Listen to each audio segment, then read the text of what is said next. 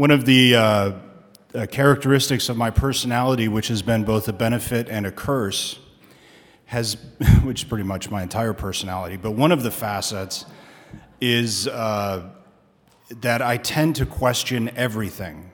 Now, the older I get, at a certain point you stop questioning and you arrive at truth or what you believe to be true and you accept that. But certainly all throughout high school and college and seminary, I was constantly getting into fights and arguments with my professors. And fights might be a little, no, there are a couple though. I mean, not physical altercation, nothing like that, but verbal, absolutely. So it's in my nature to, I guess, to just question. So when I look at the scriptures, or I hear the stories, especially like the first reading today, first thing I ask is, why did that happen? Why did God do that? My encouragement, I think this is actually a good thing. I'm glad I'm this way. And my encouragement, especially for all of us who are Catholic, and especially if you're in school, is never be afraid of questioning. Never be afraid of asking why. That's what education is for. Education is not for us to be indoctrinated by the political whims of the system. It's really supposed to be about a pursuit of truth. So when we look at the scriptures, we especially the Old Testament, it can be kind of difficult, perhaps, to understand what or why God does what he does, or what's attributed to God.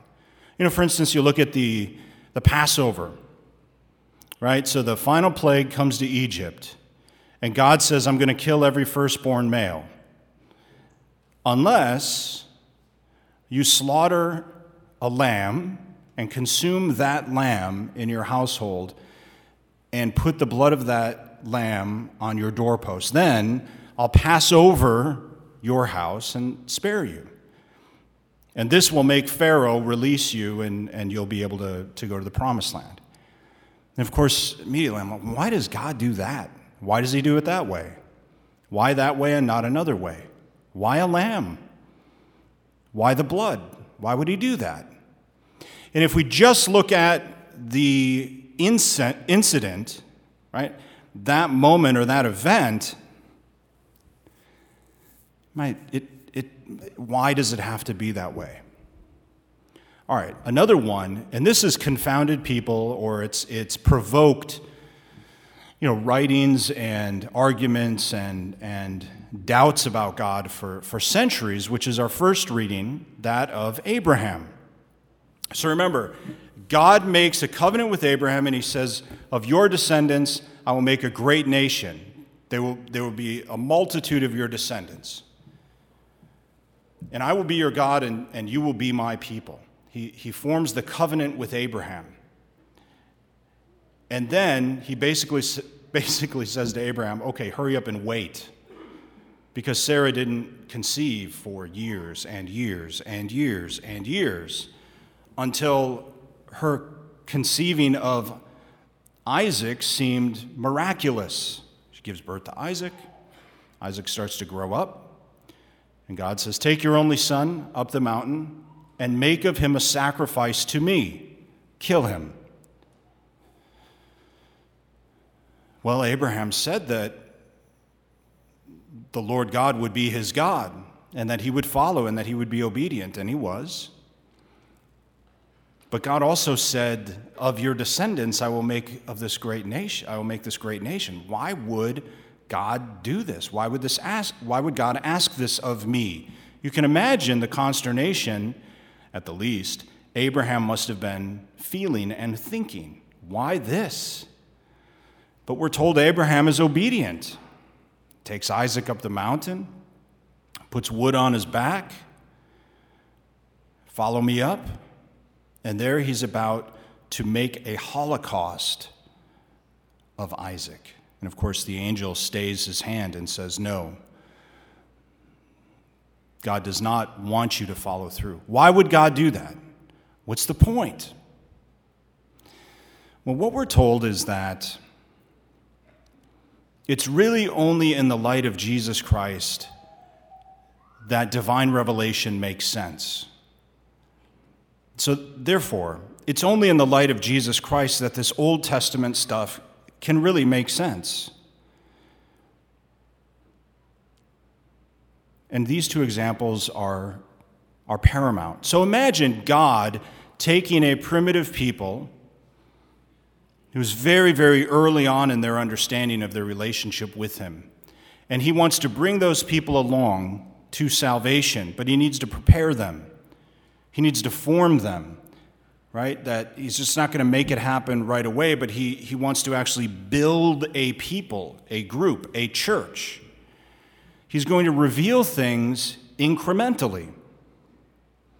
And so he gives the Jews, the early Jews, these experiences of him, which were so foundational and so striking that they would, as in the Passover, they would continue to celebrate this every year. They would and he told them, you need to do this as a memorial to me.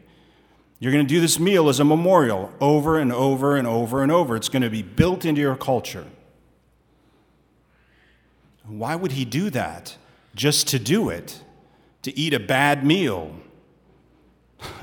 Here's a meal you're not going to enjoy. Do it every year. Okay, well, why? Well, because it's not about the meal per se. It's about what God will ultimately reveal when Jesus Christ himself takes the bread and the wine and says, "This is my body.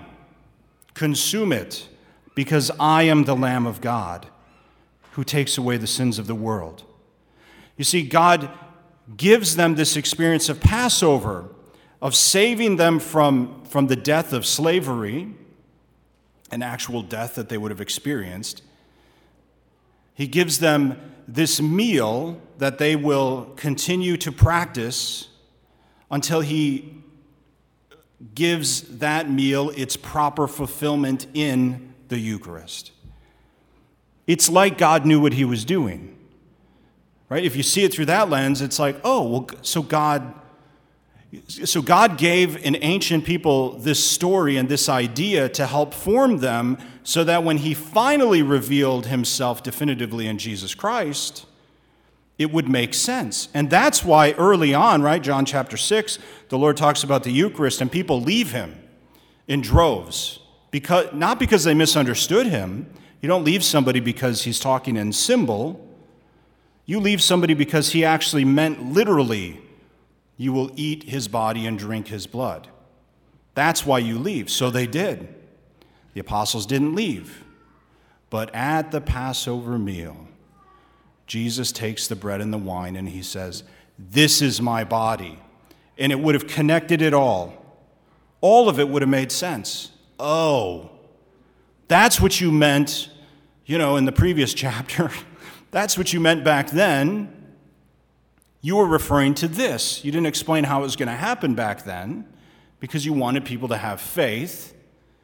But now you're revealing it to us, and now it makes sense. And it also makes sense why we would repeat it, because we've been doing it for centuries now with the Passover meal. Now you're going to transform the Passover meal into the Holy Eucharist.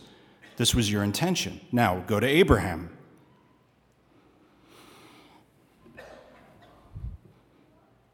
By making Abraham and Sarah wait so long for Isaac.